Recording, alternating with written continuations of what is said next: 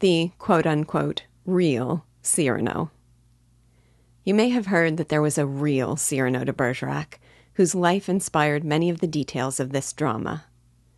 I say real in quotes because whatever historic details might align with the plot of our play, and I will confess I was startled to learn how many there are, I would still assert that the souls of our play and our protagonist were wholly brought to being by Rostand.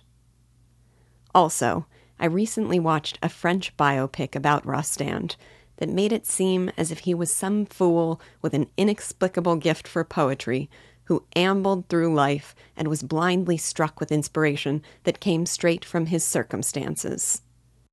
The character of Cyrano is an immortal and masterful creation, and I want no credit taken from the mind of the man who made him.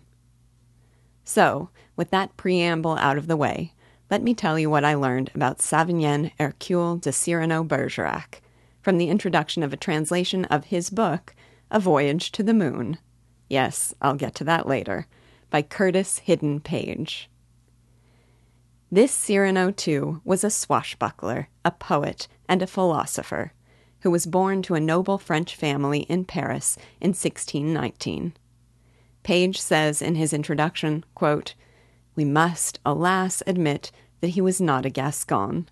He ought to have been one. He certainly deserved to be one. But fortune, who seems to have taken pleasure in always making him just miss his destiny, began by doing him this first and greatest wrong of not letting him be born a Gascon." Unquote. He had a dear and lifelong friend named Lebray, who, quote, "was always seeking to reform Cyrano, who admired him, who loved him, but who was of such opposite nature that he understood him not at all." Unquote. He once penned a satiric letter called Against Montfleury, the fat, bad actor and bad author, and one evening, apparently, drove him off the stage, forbidding him to reappear for a month. When the audience protested, he challenged them all to a duel. After college, he entered the company of a famous regiment commanded by Carbon de Castelgelou.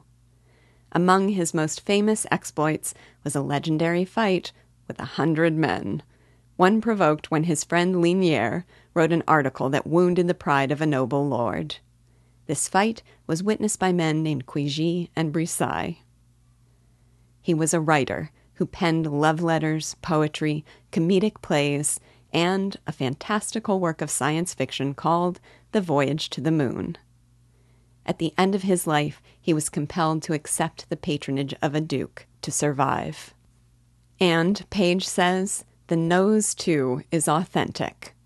All his portraits depict a man with, quote, a large, generous, well-shaped nose, hooked rather than retroussé, and planted squarely in the symmetrical middle of the face, not ridiculous, but monumental, unquote. According to legend, this nose was the subject of many duels, and brought about the deaths of more than 10 men. In his Voyage to the Moon, Cyrano wrote of the nose, Page says, as the index of valor, intelligence, and all high qualities. There is a last parallel that I cannot share without spoilers, but I'll try to remember to mention it later. Fascinating, isn't it, how many of the details are true to life? But note what is missing. First, Cyrano playing Romeo for his rival, which is the very essence of the story in our play. And second, the true and pure soul of Rostand's Cyrano. Just as Cyrano could see beyond a simple kiss to its ideal realization and its metaphysical meaning, Rostand did the same for the life of this man.